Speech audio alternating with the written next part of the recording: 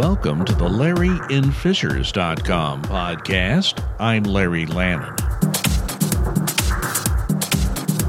This podcast is brought to you by LarryInFishers.com. For the latest news in and around Fishers, check out my web blog. Simply go to LarryInFishers.com. Also, feel free to follow me on my Twitter account at LarryInFishers. The Fishers City Council general election results brought a couple of big surprises. One was the win by Democrat Jocelyn Vare for an at-large seat on the council, but many local political observers were even more surprised when Democrat Samantha Sam DeLong defeated incumbent councilman Eric Moeller. I asked to speak with Sam DeLong to talk about her campaign and plans to move forward as she prepares to assume her council seat on January 1 of 2020. I recorded the interview at the Ignite space in the lower level of the Hamilton East Public Library, downtown Fishers. By the way, you can visit the Ignite space anytime the library is open. A staff member there will be happy to provide a tour of the facility and all that is offered there. I spoke with Sam DeLong during the morning of Saturday, November 23rd. I'm at the Hamilton East Library in Fishers, the AV room in the lower level of the library. I'm welcoming back Samantha Sam DeLong. She likes to go by Sam DeLong, so we'll certainly call her Sam. She's Fishers City Council woman-elect for the North Central District. Samantha, welcome back. Thank you very much. I'm excited to be here. And, I'm sure you have a lot of excitement. I want to ask you, the first question I want to ask you has to do with your campaign, because we talked about that during the campaign when we talked to you earlier. But explain a little bit about how you planned and organized your campaign for city council. For those who don't know, you're in a district race where you're in the North Central District, which is the northernmost part of Fishers, straight north, if you want to just look at it that way. So when you planned out your campaign, explain how you went about doing that. Well, my campaign manager planned it out for us. We just went precinct to precinct, just knocking on doors. That's basically it. And until the last week, that's when we made phone calls to constituents to encourage them to actually come out and vote. So I think when I talked to you during the campaign, you put the number of doors knocked between you and your campaign manager in the hundreds. Did you ever count up how many people you actually did visit in person? I think it was over 1,000 at least. Wow. Yeah. That's a lot. Yes. That is an awful lot. So how'd you plan that out? You don't want to just go haphazardly into a neighborhood. Did you have some data to indicate where you should go, or did you just sort of plan it out in another way? Yeah, we had some software that told us, who was more Democratic or more Republican, and we went mostly to the more Democratic people, but, still tried to hit people more moderately and people on the right as well. Just mostly Democratic, though. Sure. So how much do you think turnout had to do with your election victory? We honestly expected a lot more people to come out. So we were planning on at least, we had a win number of about 900. So we expected, Eric to have less than 900 and us to try to have more than 900. And it was significantly less than we were expecting. So I can't tell you how turnout affected our campaign at all. Well, and that's one thing that's very interesting. You mentioned that. These city elections in Fishers and other places, but I can only speak to Fishers. I've been around for several years for those elections. They're normally very low turnout elections, so turning out your voters is always more important. And what you're telling me is that you were really expecting more of your voters to come out, and you still were able to win. Yeah, that's pretty nice.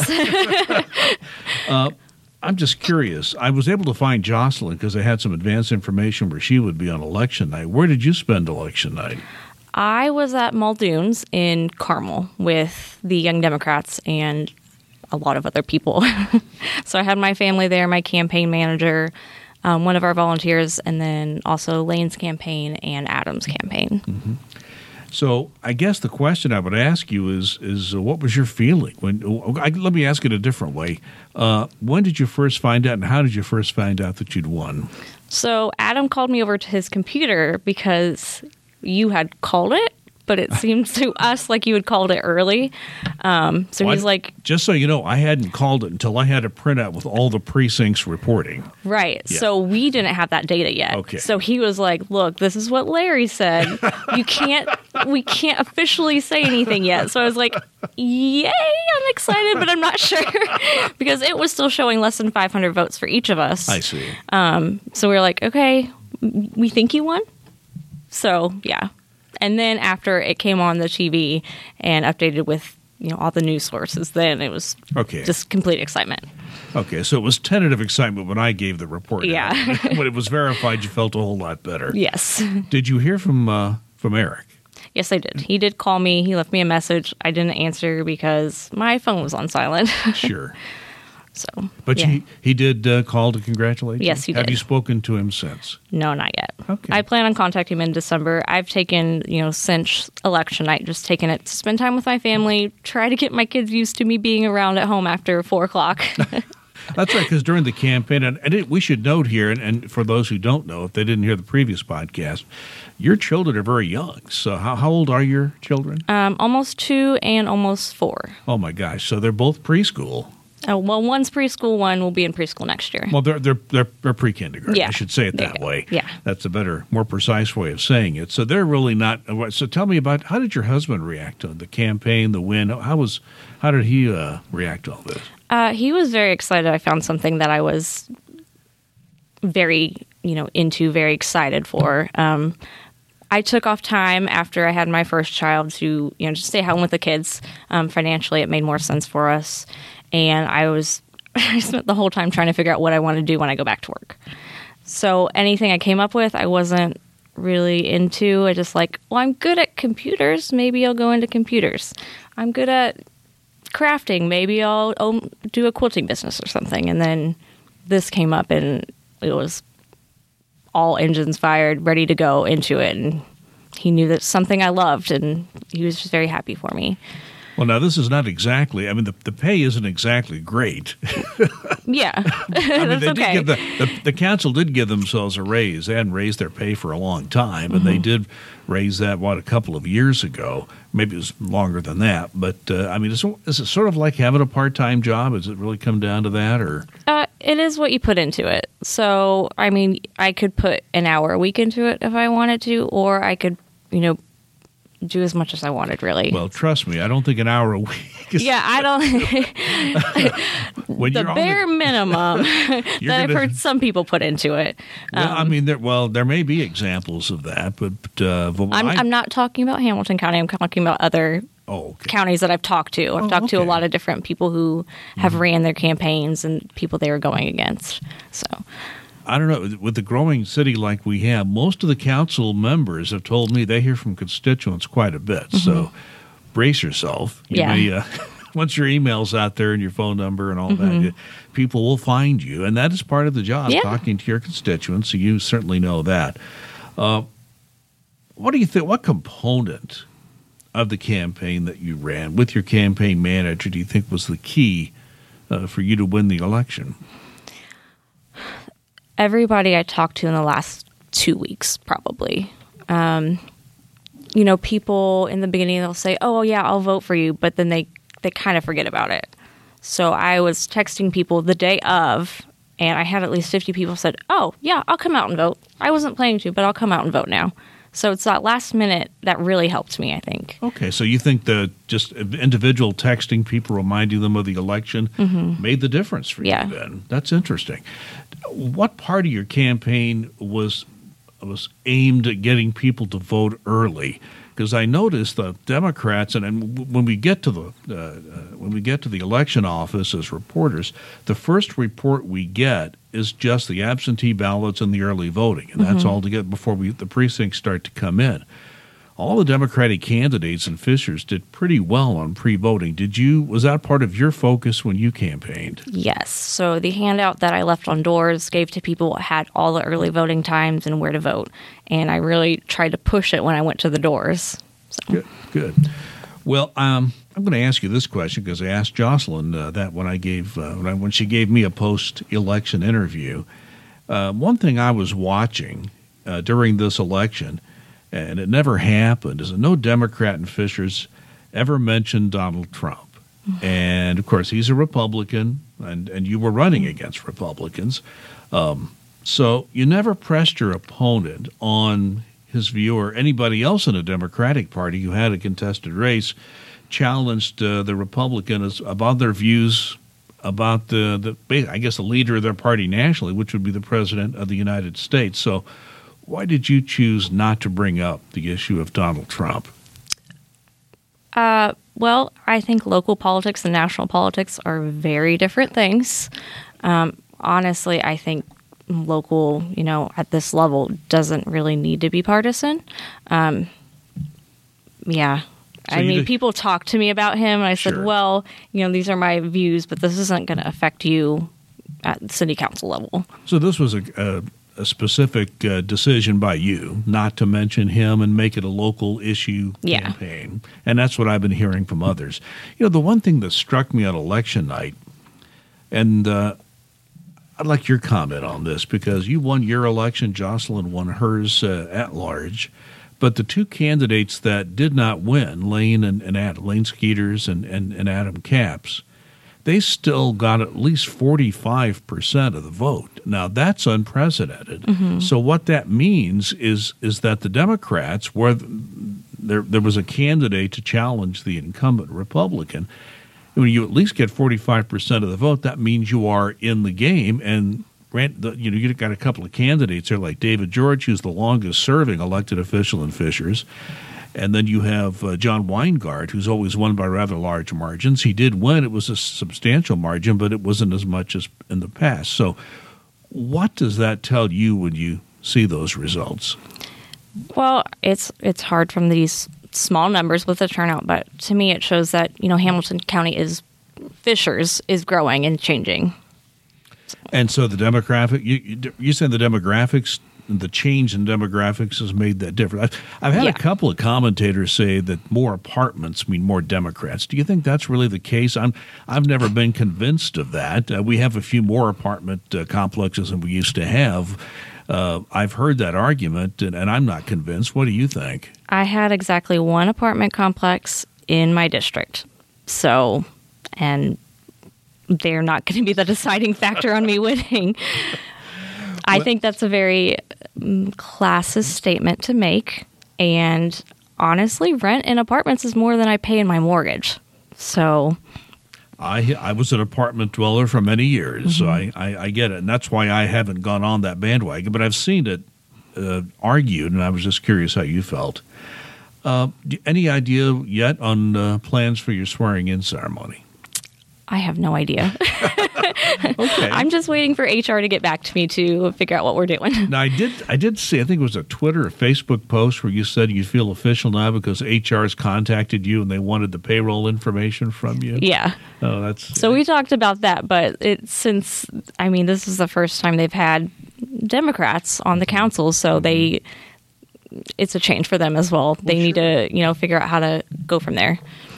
Well, that's a very interesting subject, which we'll get into here. Have you spoken with Mayor Fadness yet? Not yet. We are meeting in December. Okay, so you do have a meeting scheduled with him. Yep. All right. We talked in your campaign podcast about a number of issues. So as you enter the council, do you have any priorities you plan on proposing? You are going to be you and Jocelyn will be in the minority. Mm-hmm. There'll be 7 Republicans and 2 Democrats, and of course the mayor's also a Republican, as is the city clerk. So with that in mind, how do you plan to start off as a city council member? I think the first thing, and probably the easiest thing, is to be a little bit more transparent. One of the things, the first thing that I would like to get done, and if I have to do it myself, that's fine, the agendas for the city council meetings, making them less legalese, more this is what's happening. Because when you look at it, for a while, I just had to have other people read it, say, this is what's going on, this is where it is. I think we can go ahead and you maybe have two copies, one that's the legalese and one that's a little bit easier for people to understand. Well, I know some council members have done that in their own way. So you're saying you're looking into doing that. That's a transparency issue for you? I think so, yes. Yeah, I will be honest. When I started covering the town of Fishers in 2012, it took me a while to dig down in there. Sometimes there are attachments that give you a little extra information, but you have to dig a little further. Yeah. So one of your priorities is to get people to pay more attention to the meeting agendas. Yeah.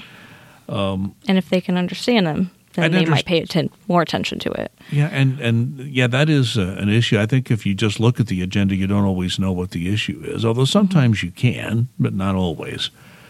The city, just to bring up something that's been in the news, the city has just announced that a California company is moving to Fishers, to the IoT lab, which is near Launch Fishers over on Technology Drive. And this particular company specializes in technology for autonomous vehicles, or self-driving would be another way to put that.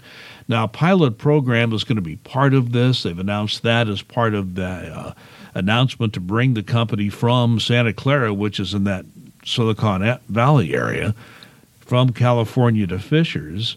And the first proposal for a pilot is to put together I guess it's going to be self-driving, it's not clear, but it's going to be a shuttle vehicle between that IoT Launch Fishers complex and downtown between, 10:30 in the morning till 2, I think. It's basically the lunch hour to let people basically go to lunch downtown and come back to their workplace. So based on what you've seen so far, what's your reaction to that? I'm excited. Fishers, in my opinion, does need some sort of transportation, public transportation, not just cars. I think it'll be a great thing. We'll see how it expands, if they keep it, whatnot, how that area near the IoT lab is going to grow after this, too. I think it could be great for Fishers. Well, the IoT lab, what's interesting about that is that it's not just a Fishers project. The state of Indiana, this is the IoT lab for the state of Indiana. Indiana University is in there. I don't know if you've ever walked around in there, but it's you'll get your chance, I'm sure. But it's a big place, and there's plenty of room for them in there, I'm sure. But it's where you can do some big work, and there's some large areas of the building where you can bring some big equipment in and work on it. So, and I think the other thing that I found interesting about this, and I saw a lot of comments on social media once the announcement came out, and there were a lot of people who were kind of critical of this lunchtime shuttle. But I think you have to kind of dig a little deeper and realize this is the pilot program. This is just the beginning to see how it works. If it works well this way, they can expand it. If not, they can work on it and see where it goes from there. So I think we all have to keep that in mind. This is not the end result. Yeah. It's just the first step that people are taking. And these will be pretty high-paying jobs. They're going to be very technical types of jobs. And they're going to keep money in Fishers this way. They won't be going down to Indianapolis to have lunch. They'll stay up here in Fishers. We'll keep our, small restaurants open. And we've got plenty of them in the pipeline now with the Yard and plenty of places downtown. As you said, there are some either independently owned or privately owned like national brands, franchises that are owned by local people. There's been a lot of talks in recent years, especially by John McDonald, who runs Clear Object and is a high-tech company that's been in Fishers for a long time. And he's been pushing this idea of Fishers as a tech hub, a place where tech people can come, congregate. Launch Fishers has always had sort of a tech bent to it. It's not all tech companies, but they seem to dominate. Do you think that's a good strategy for the city? I think so. I mean, look at Silicon Valley. I honestly, for a few years, I've heard of Fishers as the Silicon Valley of the Midwest. So really, yeah, I hadn't heard that. I think that's the effort. I think there's efforts, and I think this does kind of fit into the mayor's plan. So you're all on board with that my idea. My husband's a network engineer, so I think that was part of the draw for him to want to move to Fishers as well. Is that so? Mm-hmm. Okay. Well, one thing you proposed during your campaign is to provide child care during the council meetings. Do you plan to to push that early on, or what are your plans there? I think it's something that'll take a while to get together. If we're going to plan on paying the people who are going to be childcare, but yeah, I am all for getting that together as soon as possible. But you haven't sounded out any of your colleagues yet as to whether they might be on board with it? Not yet. No, but honestly, you're keeping people out if you're not providing childcare or letting them bring their children to the meetings. I'm kind of getting the impression after the election you really did kick back a little bit. You decided to kind of disengage. I'm not saying that's a bad thing. It's after going through a campaign, that's hard work. And it's almost every day, I would assume, if not every day. Yes, it was every day, multiple times a day. So you've decided that was the time to kind of get back and see your kids and see your husband and just enjoy your family. Boy, there's nothing wrong with that. Mm-hmm. After Thanksgiving, it's going to be full speed ahead. So I already have plans on getting into the government academy that Fishers has, and they have the police one and the firefighter one. I'm excited to do all those. Yes, I know so many alumni of those, and they all praise them. Whether you're a Democrat or Republican or independent, everybody praises the job the city does there. So I'm sure you will learn quite a bit. And it's a great way to meet people, too, that are in the government. And yes, you get a chance to see up close and personal what they do. I've been told that they get feedback from people on what was most interesting. It's a strange answer, the sewage treatment plant. Fascinates people, but I'll let you experience that. You can tell me later if you think that was one of the better parts of the academy. Let me just ask you this. Thinking ahead now, you're going to be let's say you're at your first city council meeting after your swearing-in ceremony, whatever that's done, and you take your seat on the council and you look out on the council chambers. What do you think will be going through your mind? I'm just going to be so nervous. Nervous? Why do you say that? Why do you say that? I don't know. Just have a feeling that's what it's going to be like. The last time I was sitting up there was for the forum, and I was incredibly nervous for that. So I'm sure there'll be residual feelings. Well, it didn't really seem like you were. But that's good. I had a speech professor in college. He said if you're in a public speaking situation like the forum, because if you're not nervous, there's something wrong with you. Well, that's good. and so what you he always taught us to take that nervous energy and to kind of direct that toward what we're doing. The task at hand, if you will. That always worked for me. I do a lot of public speaking, and I can assure you I get nervous every time. Well, that makes me feel so much better. And no, you shouldn't feel bad about that. That's actually a very natural thing. I think one thing you'll have to get used to are the procedures. You've been to some of the council meetings, and there are some little intricacies of the, I wouldn't say Robert's Rules of Order. It's a little like that, but it's actually a legally required procedure when you're up on the council. Do you think you're all ready for that? No, but I don't think I'll ever feel 100% ready. I'm just talking about the procedural part of it, point of order or, just voting and making sure that you can keep up with what the chair, because some of the council presidents, I mean, they like to go through the agenda pretty quickly unless somebody has something to say, and they'll stop. But if it's just routine, voluntary annexation or something, they tend to go pretty quickly. So you're just what you're saying is it's even though you've seen a lot of meetings sitting out in the crowd, you're sitting up there may be a little bit different for you. Oh, yes. Well, good for you. I'm sure it will all come to you very quickly. When you knew that you had won, how did your family react? They're very excited. My oldest son had been asking me every day, "Are you in city council yet? Are you? Mommy, when are you going to be in city council?" And now every day is, "Why are you not campaigning, Mommy? Why aren't you canvassing, Mommy? Are you city councilwoman?"